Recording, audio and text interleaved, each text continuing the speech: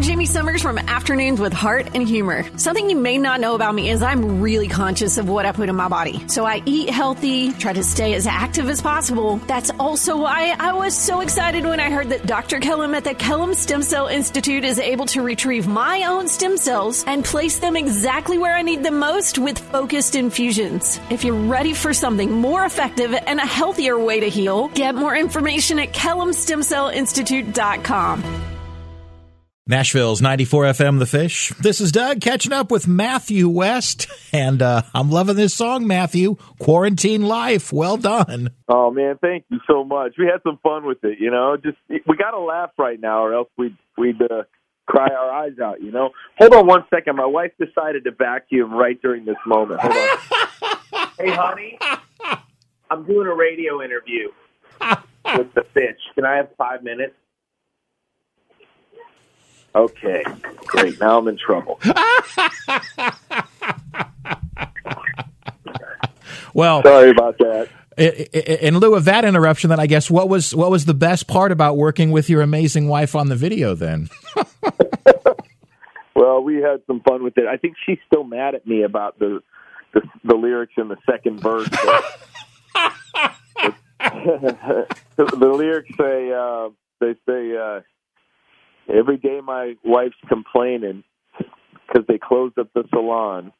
Now she's looking like a stranger to me. I always thought she was a blonde.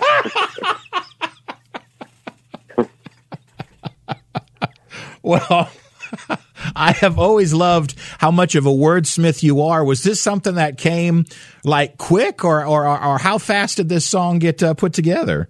Yeah, well, I wrote it on Sunday. Oh, really? And, yeah, I got on the phone with my buddy who produces my records, and I said, all right, I want to write a song called Quarantine Life, and I already had some lyric ideas, started goofing around with it, and about 2 hours later we had the song, and so it was really, really funny. So, you know, we had a great time with it. It just kind of, you know, we got to laugh, and I think songwriting has always been a release for me, and these days, I guess that song coming out kind of helped me release a little bit of the crazy, and maybe sum up how a lot of us are feeling these days. Just you know, so we got to have some fun with it. I mean, nobody needs you and me to remind them how difficult our world is right now. You know, I think we're all well aware of the heartbreak and the fear and the struggles and the uncertainty, but we know that there's hope in Christ, and we know that there's still joy that can be found even in a difficult time. So I hope this little song might bring a smile to some people's faces today. Oh, man, I tell you, I've already watched it a dozen times, and it's just so relatable on every level, and kudos to Tiger King. So thanks for making it okay to talk about him, too. I'm not endorsing that show. No. Sure, but it's just funny how everything, you know, becomes famous, and it's such a weird time in our world right now. Well, it's an awesome song, and appreciate that. I guess if there's something there in terms of reflection or learning, how has this changed you? Have you picked up some differences? What's it like when the family, especially for an artist that's away so much from their family, what has this time meant for you guys? Well, Doug, I'll tell you, every day we've been going for a walk at the end of the day, and one of the questions that I ask the kids, and we do a round robin and we talk about it, is, okay, what was one of your silver linings today? And so we've been trying to talk about that every day to say, okay, we know our whole world is under a cloud, but what's one of the silver linings that we can focus on? And so I feel like there have been many, and the reason I tell you that story is because one of my silver linings has been this beautiful time home with my wife and my daughters. Normally I would be on stage, on tour, and I love that, but it's been really great to be home and have this extended time with my daughters, sort of being let off the hamster wheel a little bit. Yeah.